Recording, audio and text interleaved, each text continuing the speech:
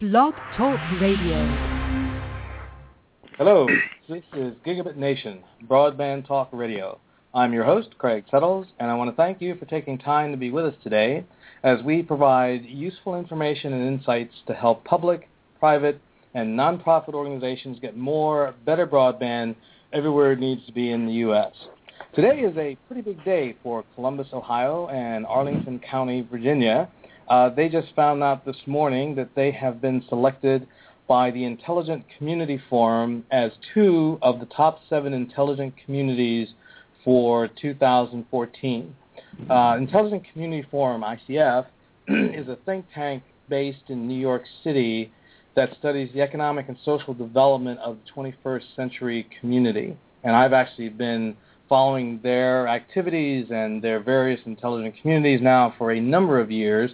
And each year, ICF embarks on a year-long quest to find the best communities that are on the leading edge in terms of using technology and other resources to advance those communities' economic standing and to improve the quality of life for their citizens. And there's probably, I think, over 400 communities from around the world that are vetted in a pretty rigorous process. To introduce these winning communities and also give our listeners an understanding of the best practices that these communities have put into place that got them where they are, I invited to join us today Robert Bell, who is the co-founder of ICF, Gary Cavan, who is the CIO for the city of Columbus, Ohio.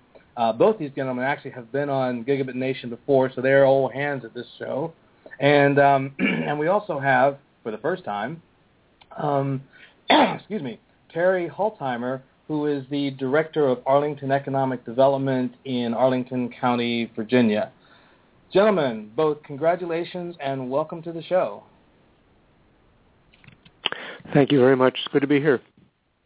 And so we've got to, I guess we should start with a general overview of the this year's quest for the top 7. It was very interesting. We were talking offline before you guys got here, but the theme of this year is culture and how our community's culture both transforms and gives wing to the economic power of the community. And Robert, just give us a couple of minutes of what that means in this context of technology and intelligent communities. I'm happy to, Craig. Thank you.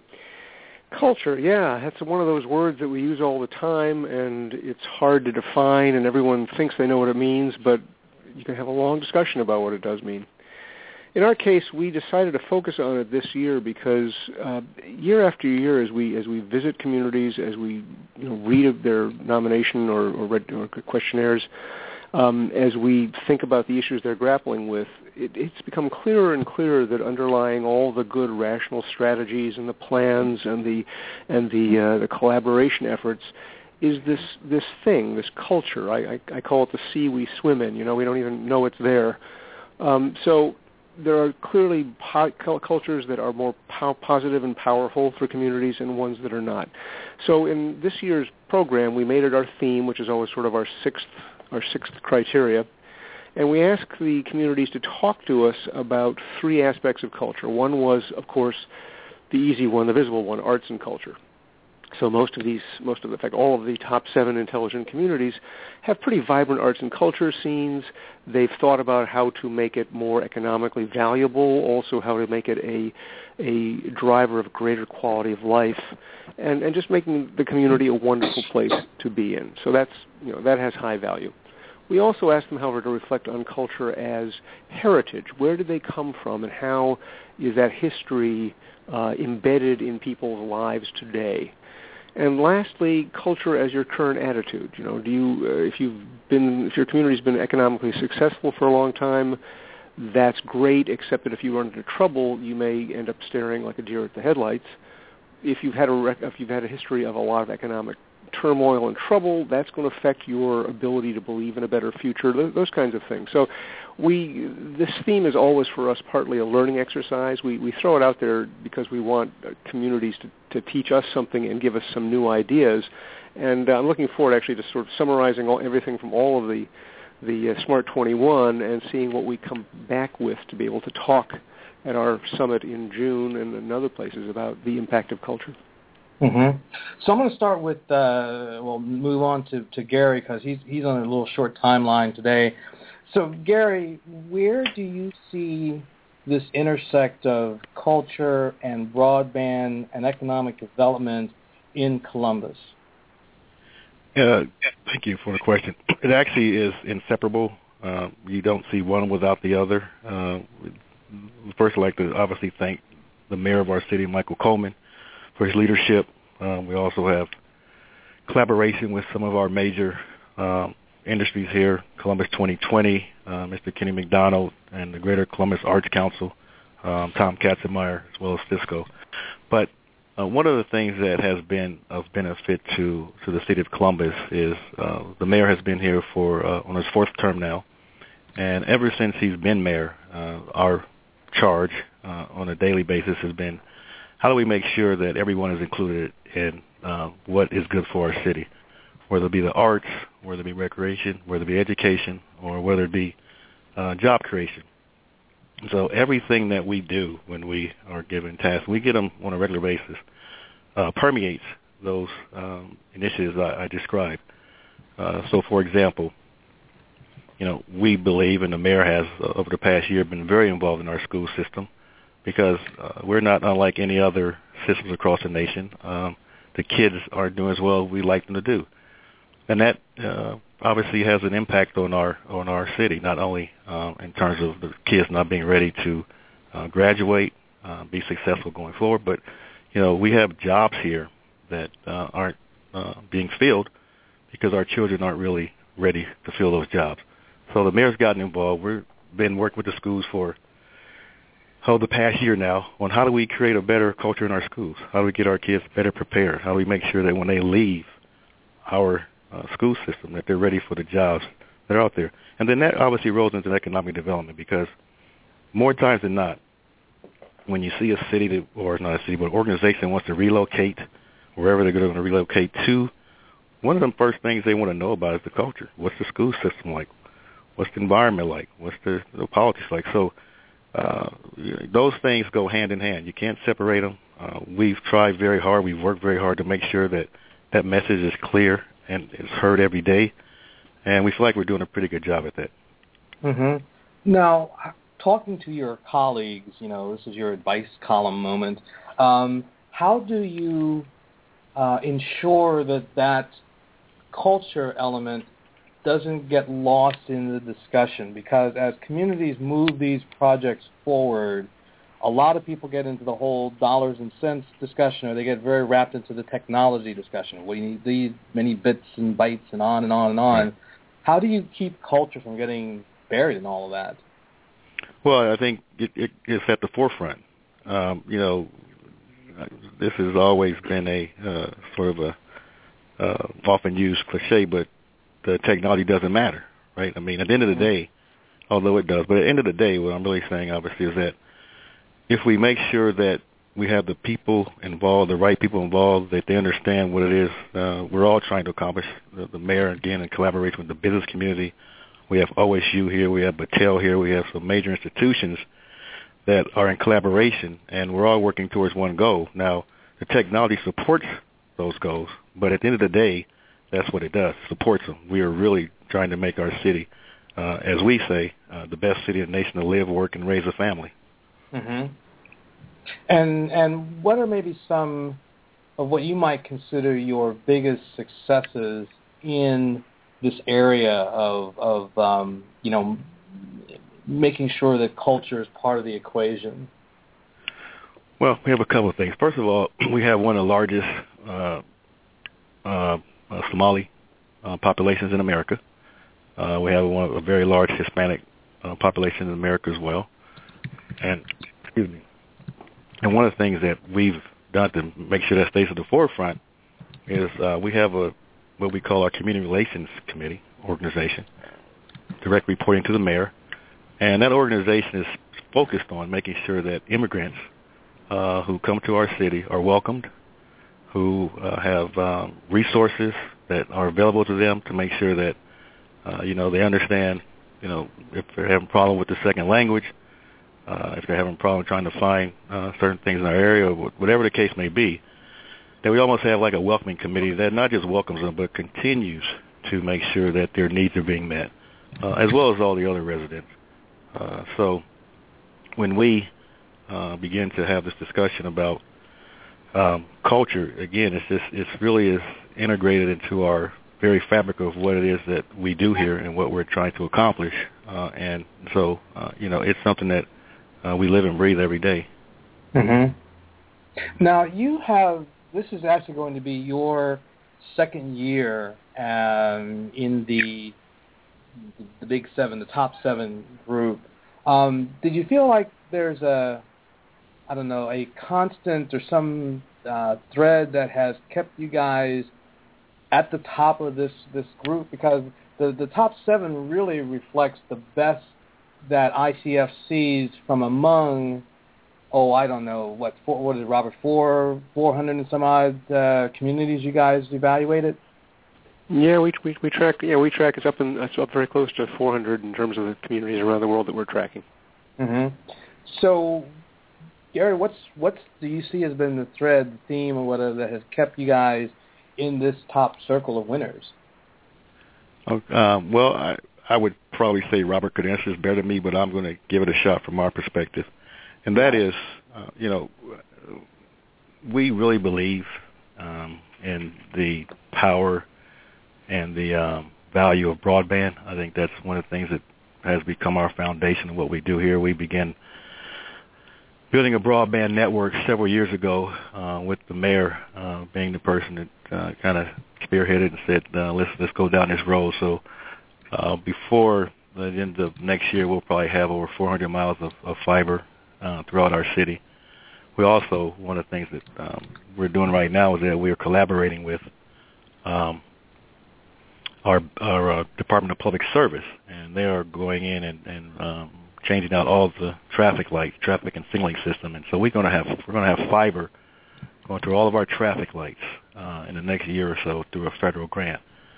So to me, that's kind of the foundation. But then even more important than that is, so now that you have this foundation, what are you going to use it for, right? Mm-hmm. So, we certainly know that we want to make city services more efficient. We want to be able to offer our residents wireless in terms of reading their meters and things like that, and that's really important.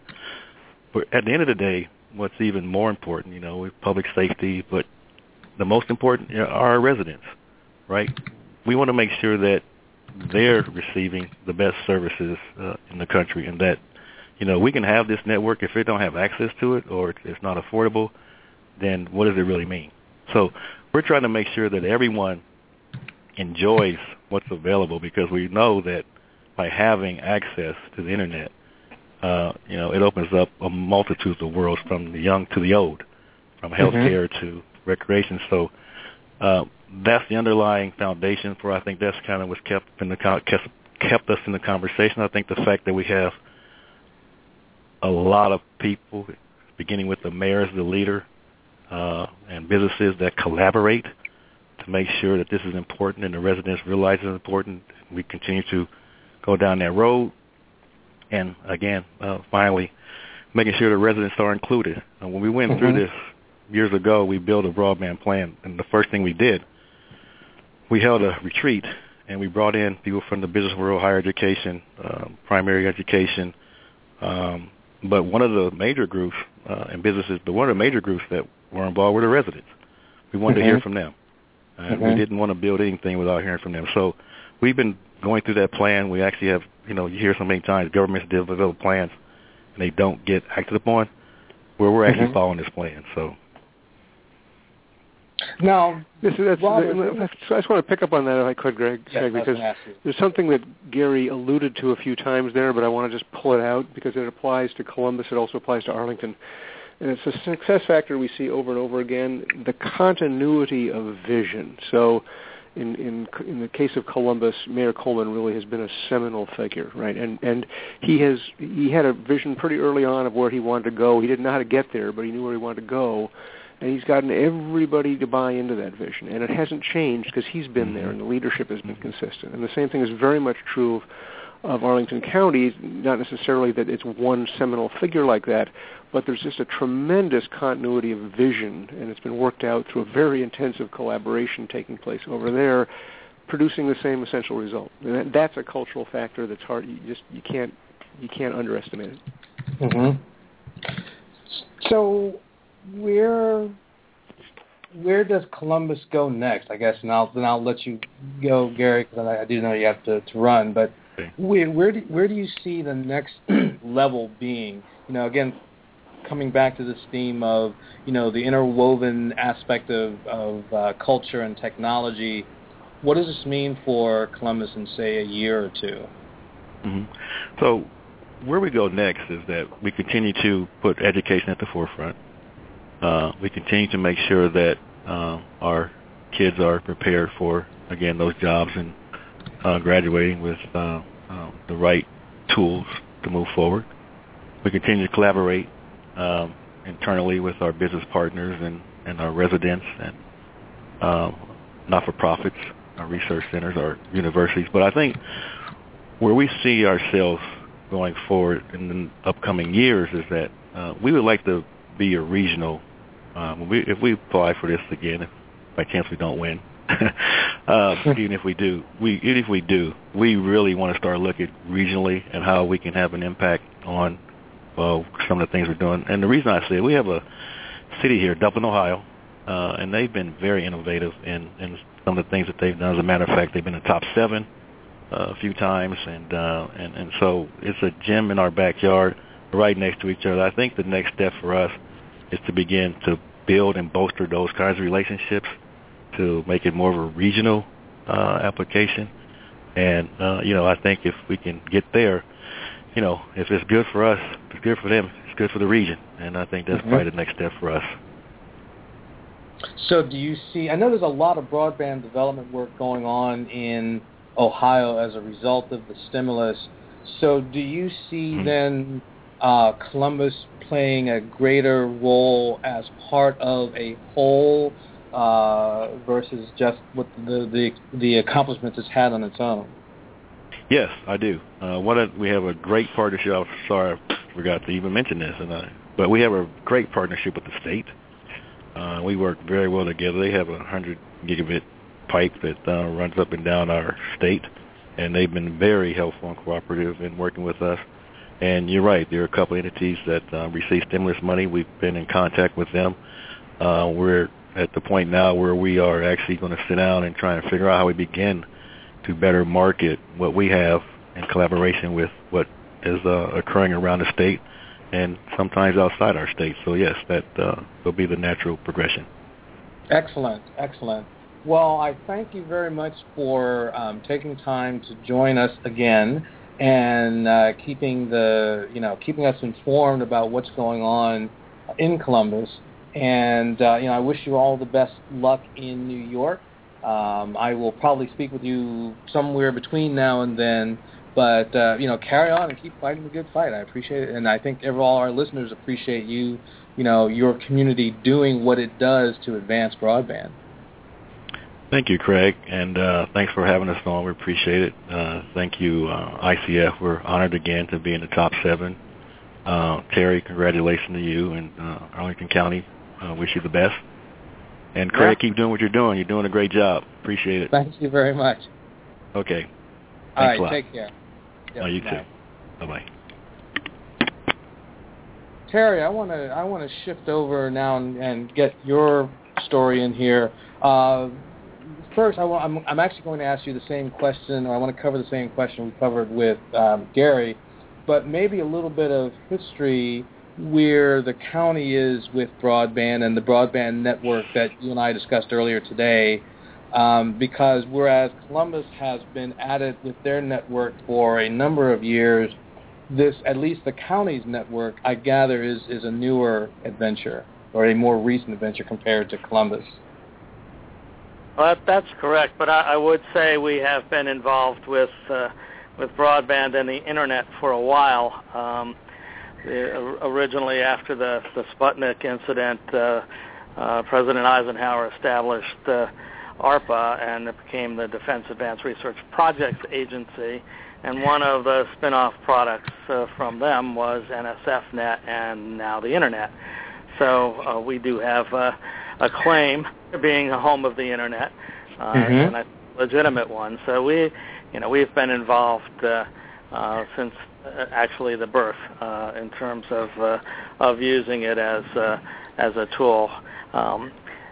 Arlington has a big base of government agencies and government contractors, and going all the way back to the 60s when data and data formatting and information technology became economic drivers, many of the firms that were the foundation of the information technology industry were here in Arlington.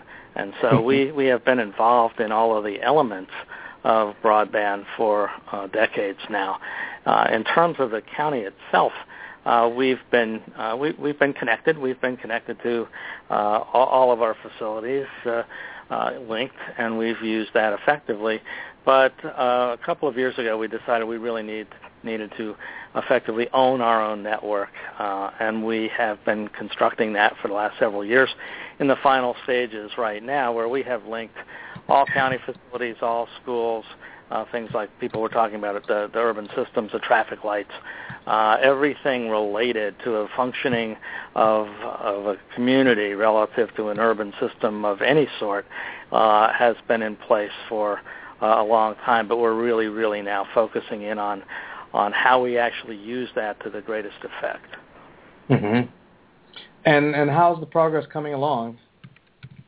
Well, we're trying a few things. You know, when you're trying to innovate and invent something, you're not always sure you have a total roadmap of where you're going to get. I love the comment that Regina Dugan made when she was the director of DARPA, and she described the mission of the agency as we take the impossible, convert it to the improbable, and make it inevitable. And they don't want to undertake any research where there's an apparent solution. And so sometimes we're trying things and just because we think it's a good idea. But we're doing a few things right now. For instance, we've got this network, and we've established what we call a living laboratory in conjunction with Virginia Tech and the county. And we're saying, okay, how can we create tools that really make us a more effective urban community? Arlington has got some unique characteristics. We are one of the highest educated populations in the country. Approximately 70% of the adults in the community have college degrees, and we're up to almost 40% of the adults having advanced degrees. So it's a little uncommon in some ways. It also makes us one of the higher income communities in the country. But we have a very large 25 to 34-year-old population of highly educated early adopters. And so, as Robert was saying before, culture is kind of the ether we all swim in, and that starts to create the need for innovation in the delivery of services and also in public engagement. How do we engage that population that's not likely to go to a public meeting at 8 o'clock at night? And so can we actually get them civically engaged as well as engaged in the life of the community in ways that they might not have previously been engaged? Mm-hmm. Now, I'll talk a little bit about the Living Lab. So one of the things we're doing, for instance, is we're looking at public safety. If we have all these facilities connected, and we've got quite a number of office buildings in the county connected in a corridor of office space, we were working with Virginia Tech and others on sensor technology. And let's just say we have sensors in one of these buildings, and we can detect all kinds of security threats. We can detect changes in temperature. We can detect where people are in buildings. And so, for instance, if there is a fire in a building, we can the first responders know as soon as the fire alarm is set, probably by the sensor technology itself, where's the fire, what's the fire doing, how rapidly is it spreading, who's in the building, where are they, where are the entrances to the building, so they can have a plan for responding before they even get on the fire truck. And so they effectively are fighting the fire on their way to the fire. If there's multiple buildings involved as in a threat, and Arlington has a number of really secure, high-profile federal facilities as well as federal agencies and universities and others, if there's multiple buildings involved, then how can we manage that as a unique kind of community response rather than just an individual response? So we can use that sensor technology not only for public safety, we can use it for security purposes, we can use it for energy. We can monitor energy use in all of the buildings, not only individually but as a system. So we can, be able to really kind of drive down energy usage, drive down energy costs as well, and make that a benefit to the community. And we can also make it a competitive advantage from an economic development standpoint. If you are in a community that is safer, is able to respond more quickly, more intelligently, then that actually provides value. And to some extent, it has a potential for being redundant systems. And so if we look at every urban system as just elements of a large whole, we can start to see how they all interrelate and be able to, in fact, manage the entire environment more effectively. Mm-hmm. Now, I have a question that I actually want to ask both of you, but I'll start with you, Terry, and then Robert can weigh in. There is a perception, and our broadband stimulus kind of reinforced the perception, and I think it dictates a lot of where money coming from the federal government to support broadband activities, where that ends up going. The perception is that urban areas don't need new infrastructure, that, there's a Verizon store and an AT&T store on every other corner, and why would you possibly need to worry about, broadband infrastructure in an urban environment? But here you guys are clearly an urban environment developing a high-speed fiber network. What is the perception wrong? Are there great needs for better infrastructure in urban areas? Well, from our perspective, the answer is yes, because we've made about a $14 million investment over the last couple of years in building this network. Part of it is cost. We can provide it more cost effectively. It gives us additional flexibility. It gives us a level of control that we wouldn't otherwise have. And so I think there are some advantages to the local government to have a network. But the whole idea of redundancy is important as well. Our companies and our agencies like redundancy. They insist on reliability, and being up 99.999% of the time is nowhere near good enough. And the idea that we can offer more assurance is important too. Mm-hmm. So now, Robert, you get to see the world. I mean, literally, in terms of all of the communities that pass through. What is what's your take on this perception that, the rural communities need it more, they need more infrastructure than urban? And I don't mean that as a, city versus rural. I'm thinking about, urban as having an equal need. What's your take on that? Well, it's a profound question, actually. I mean, it's one we should take seriously. It's about priority setting for the use of public money. Who needs it more is one of the great political questions that we spend our time answering. I guess, to me, the answer is pretty straightforward. It depends what you're going to compare yourself with. If you're Arlington or Columbus, Arlington is right on the outside of Washington, D.C. You've heard from Terry what kind of a place it is. Well, who is it competing economically with? It's not competing economically with Bristol, Virginia, or Stratford, Ontario, it's competing economically with Singapore, with Taipei, with major places where outside the United States they've had broadband policies in place for a long time, and they've invested huge sums of money, public and private, in building out just amazing infrastructure, 50, 100 megabits, without even thinking about it, per second.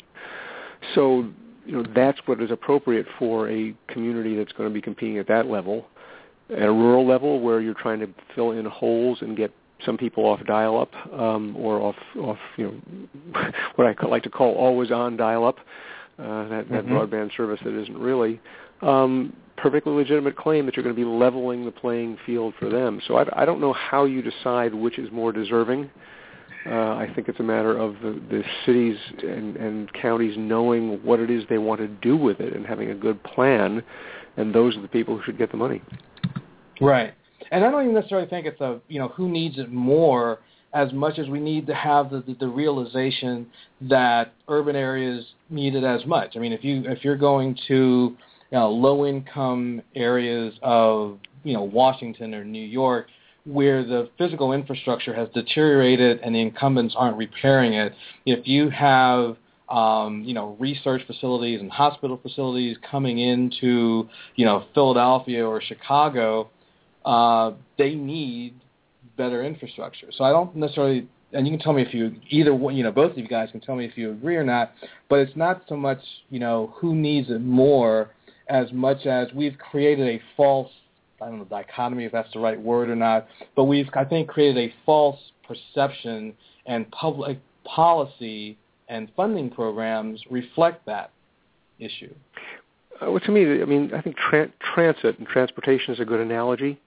Another one of our top 7 communities is Toronto, and they're building out a huge development on their waterfront. And part of it, I was fascinated to learn, is what they call a transit-first strategy. So rather than building a bunch of condos and then and building some roads and saying, well, we'll figure out the transit at some point, somebody was smart enough to say, well, if you do that, you've made a decision. The decision you've made is that everybody's going to bring a car.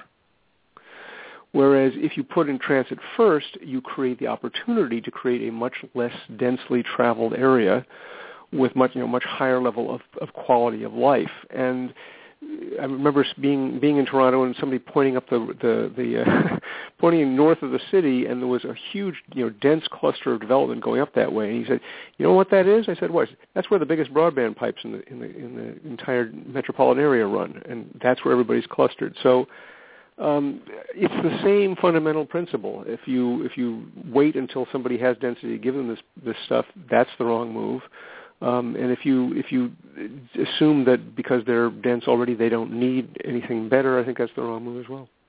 Mm-hmm. There may be another element of it as well, and that is that if you're talking about a place like Arlington, where you do have a relative density both of employment and residents, there's some economies of scale in terms of innovation and being a test bed or pilot place for new technologies. It might well be applicable in rural and other areas as well, but being able to test it in a community that clearly is designed for that to happen can make innovation happen more quickly and make it spread more quickly.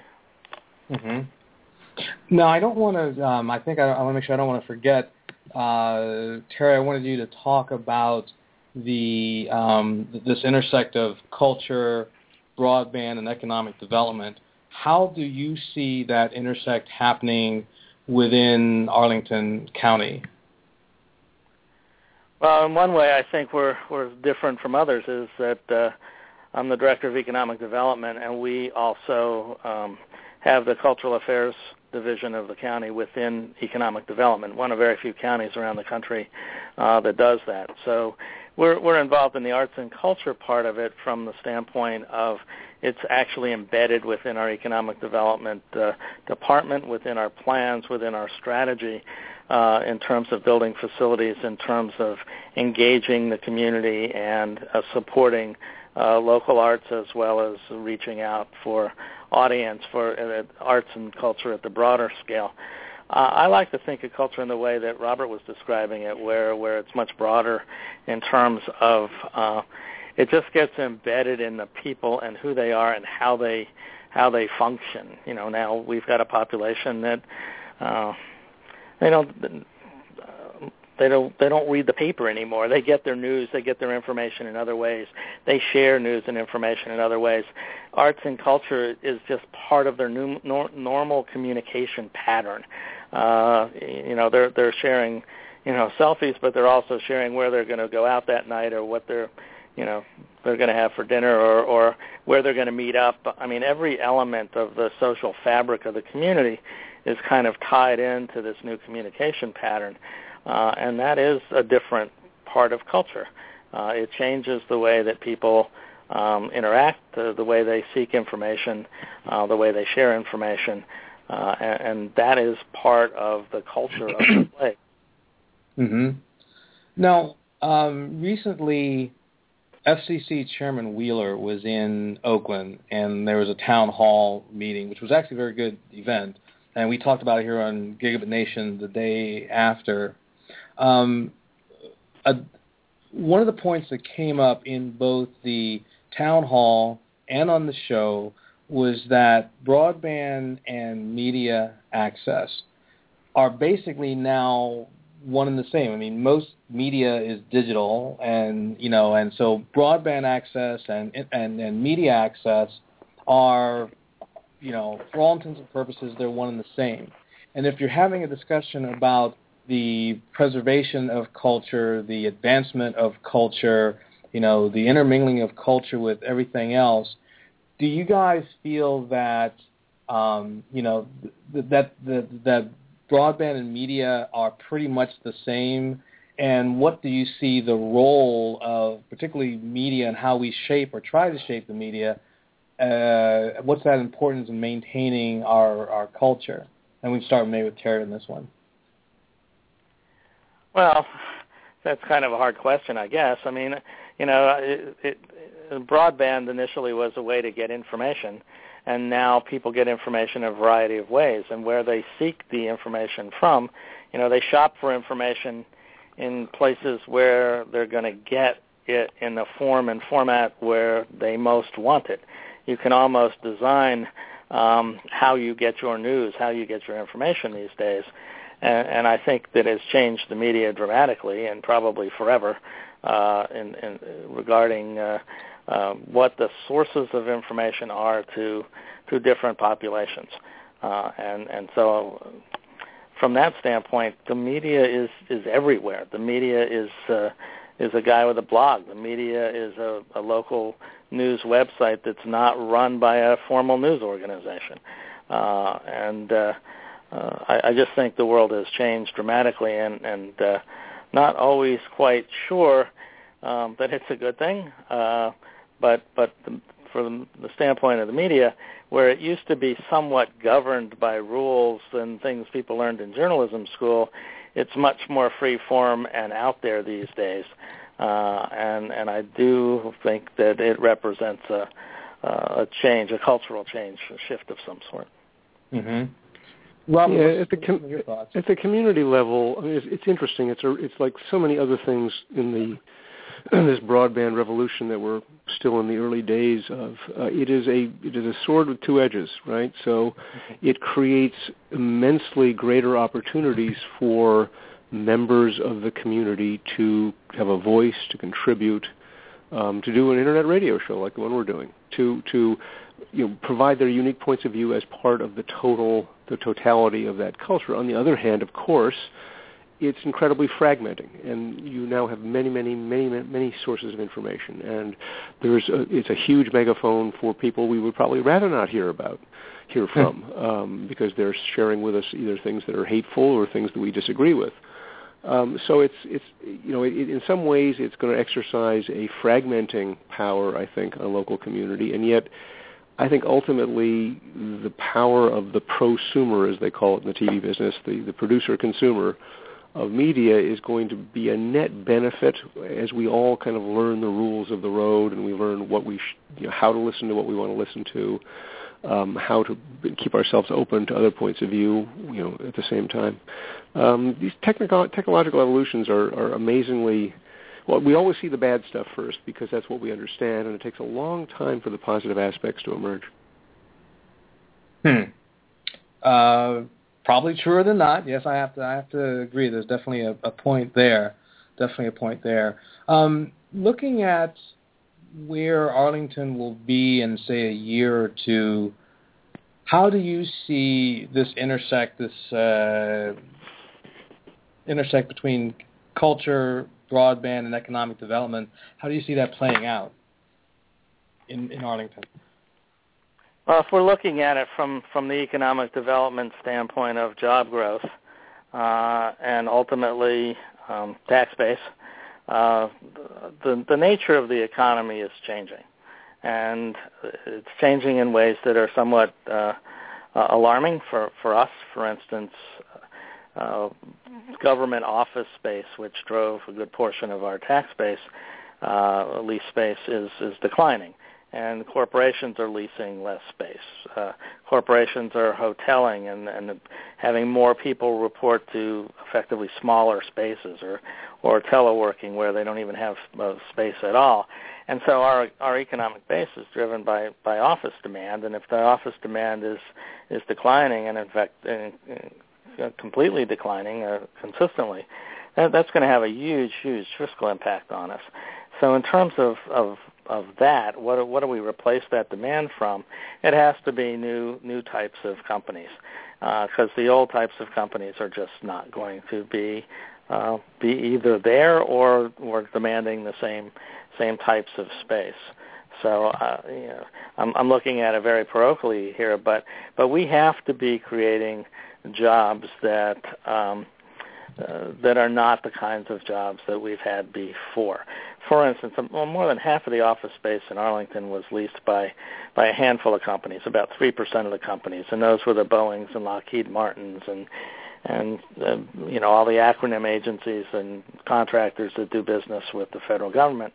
Well, if we lose one of those companies, and we've done that, lose 500,000 square feet, that I might have to get 100 companies to replace the one that we've lost. And so we have to start growing companies that have enormous potential for rapid growth. And we've been doing that in a number of cases. Excuse me. For instance, we've got a company that's in the energy business that has gone from about 3 to almost 400 people in the last couple of years from the standpoint of making energy more efficient through the use of broadband and providing energy information to customers.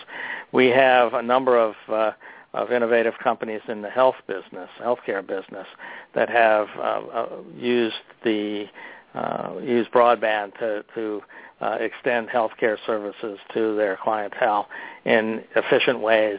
There's so many new models for healthcare now that we don't even know which one is likely to prevail. So the idea that innovation is everywhere all the time and incredibly more important than it has ever been is kind of where we have to focus our economic development efforts. Mm-hmm. And let me put this question to both of you. One of the trends in technology these days seems to be these things called hackerspaces.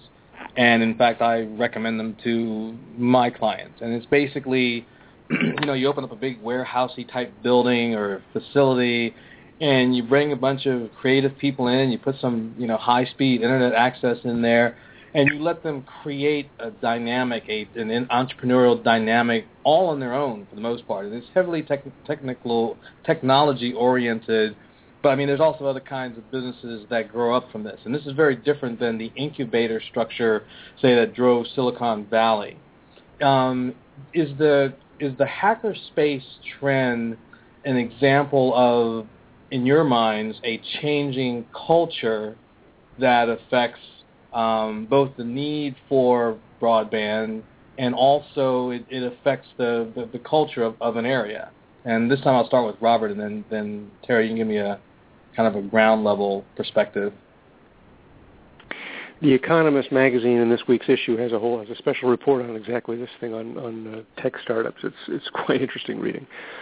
Well, there's an underlying driver of the success of the hackerspace, the accelerator, all these things that are a new form of business school or a new form of incubator, and that is that it's become incredibly cheap to start a business. As you get the kind of infrastructure of an Amazon Web Services, or as one example of what are apparently hundreds and hundreds of offerings out there, where if you're doing really a digital startup, the costs are, instead of being in the millions, are in the tens of thousands to get a business off the ground. And of course, we can see that in this world, you can get a lot of eyeballs if you've got the right offer. Whether you can get any profit out of that is another question.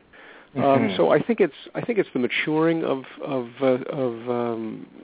the original incubator movement, but it's very heavily driven by without very high-quality broadband, you couldn't be getting to this stage. And now that it's becoming this utility that connects us to amazing resources, those resources can kind of go anywhere.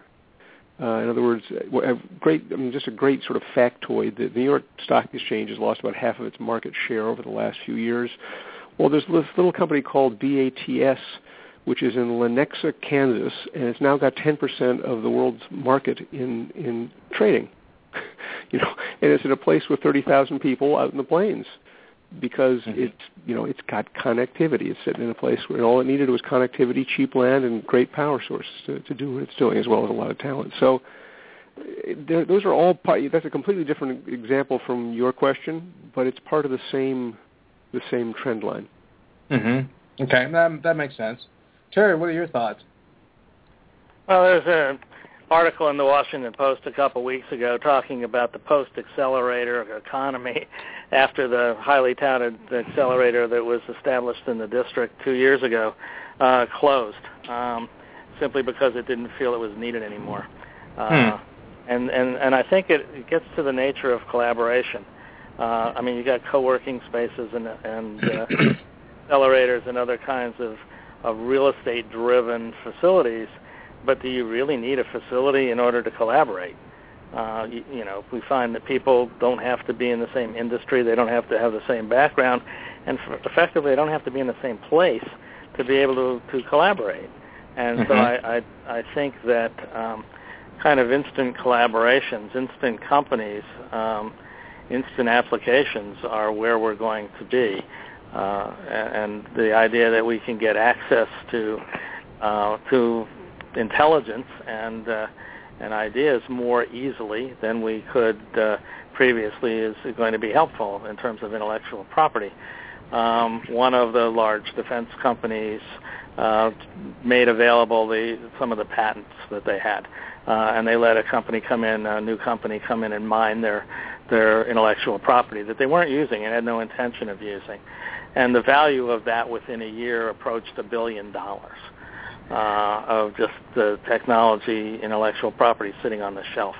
Well, we're looking at what's sitting on the shelf in DARPA and the Office of Naval Research and the Air Force Office of Scientific Research and some of these other agencies where can we make information, intellectual property available to people who can find new uses for it and maybe even create not only new businesses but entire new industries. And I think all of that's going to be happening, and it's going to be happening very soon. Mm-hmm. Interesting. Let me ask this question. This is a kind of like a city planner question, but how do you structure a broadband project team, and how do you plan for making sure that you maintain that intersect between culture, broadband, and economic development? Is it, certain types of people that you bring in, hire, whatever?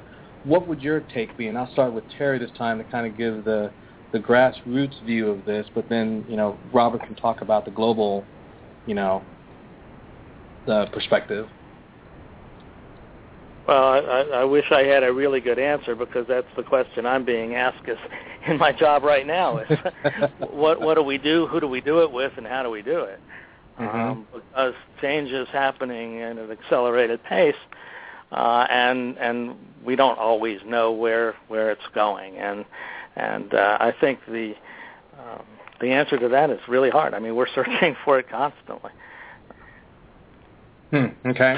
Yeah, one of the things we're doing is, it's interesting, we're connecting Arlington to a couple of places in the U.S., Riverside, California, and Dublin, Ohio, that Gary Cavan mentioned, because they've grappled with this and come up with different answers, and so that kind of cross-pollination of ideas, I think, is very powerful. And I know Arlington will figure it out. Innovation is like that, as you said, Terry. Mm-hmm. There isn't, of course, there is not a simple answer to this, but some of the answers are. It seems as though infrastructure is a good place for the public sector to play, because fundamentally a network infrastructure can be equated pretty easily to a road, a sewer system, a electrical street lighting system. These are relatively complex things that have to be built, maintained, and run. The delivery of services, the complexity of technology, well, maybe that's a place where the city plays, but I find most of them would prefer not to. Mm-hmm. They would prefer to be able to partner with the telecom carrier community, and they vary enormously in their willingness to collaborate, to let someone else, for instance, run their infrastructure while they deliver the service. But I think most importantly, as you're planning it, you need to have a core of all of the essential, ultimately, customers for what you're doing at the table. So if it's your major institutions, if it's your major companies who can pretty much look after themselves, but may see tremendous benefit in having a network that they have more control over, that's probably cheaper for them. They also have a lot of power as major customers of telecom companies. So they should be there, but also arts, also libraries and schools, and all these groups have got a lot of buying power, a lot of interest in the outcome. And, as always with collaboration, the hard part is to get all the cats moving in the same direction. Let me go back to something that Craig said before, because you tried to put it in an urban planning context, and I happen to be an urban planner as well as an economist, and I don't think that we have lost the need for quality and excellent places. People still want to live someplace that gives them all of the benefits of what would satisfy them in their life, and it might be proximity to what Robert just said, libraries and schools and playhouses and interesting conversations and all of the kinds of things that place really does represent. And so creating great urban places, I'm talking in an urban context because that's what Arlington is still fundamentally important.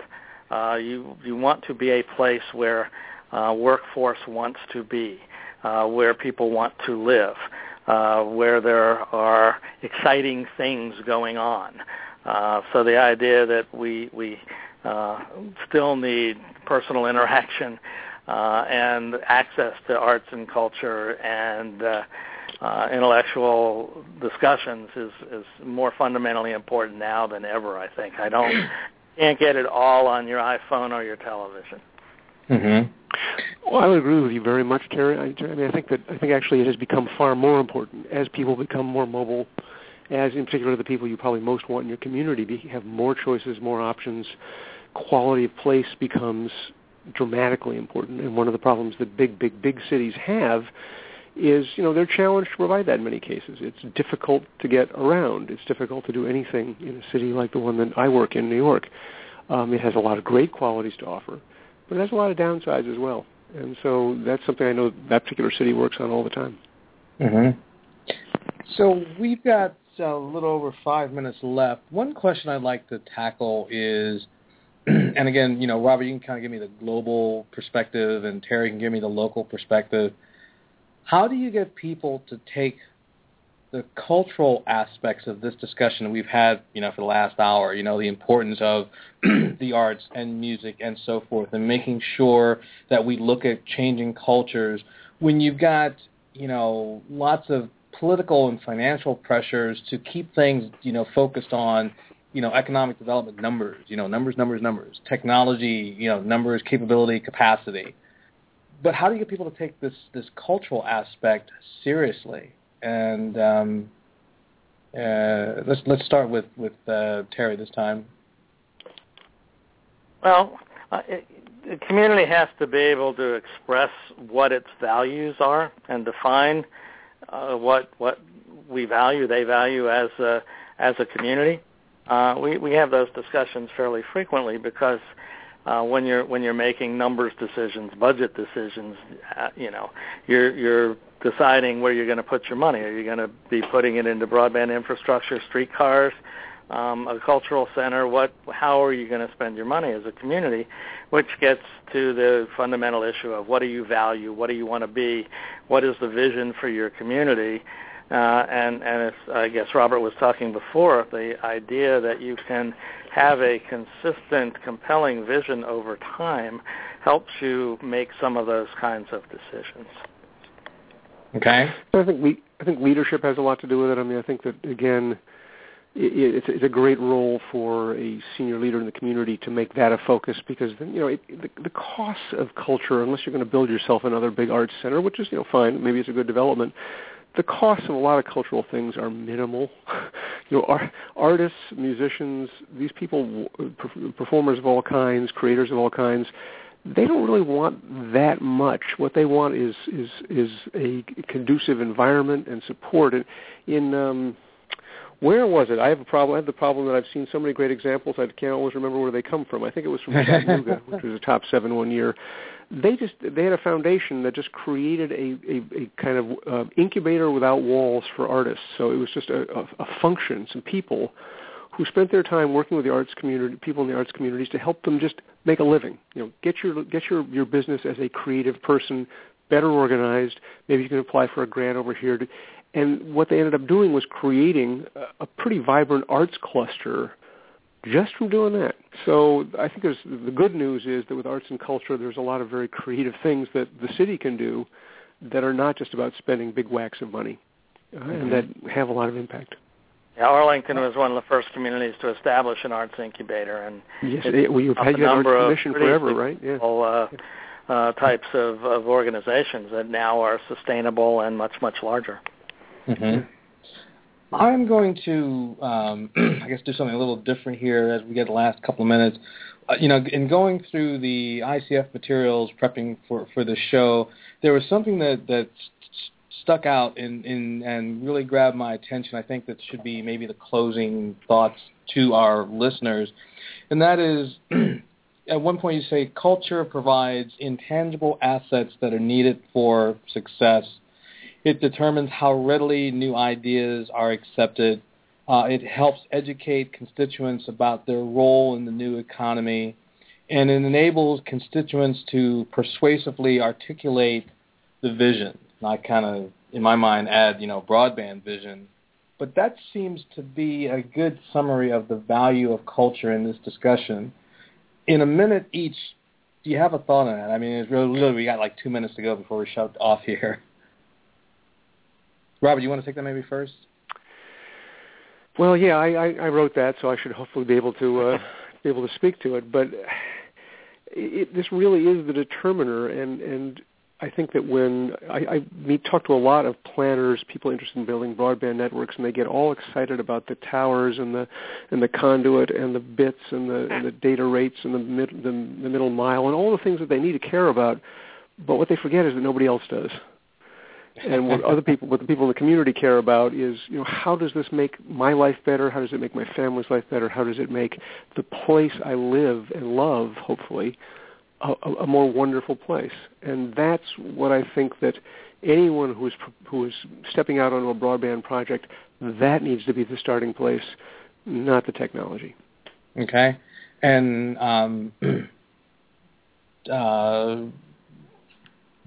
what do you think, Terry? Is that a good summation of our discussion? You only got a minute, though. I have to rush you. Sorry. That's fine. I do believe that in the end, the technology is only a tool, and it is not the end product. As Robert said, what do we allow the community to do and how do we allow it to be expressed is only aided by technology. Technology, in the end, is not the point. Excellent. I think that pretty much sums us all up. Gentlemen, thank you very, very much for your time and your insights. Robert, this is a great program that you guys have going, and what year is this for the program? Wow. The first award ever was 1999, so it's been a while. Excellent. Good track record.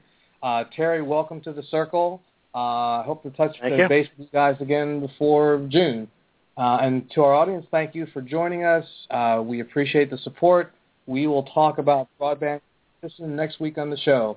Everybody have a wonderful day, and we'll talk again soon. Thank you.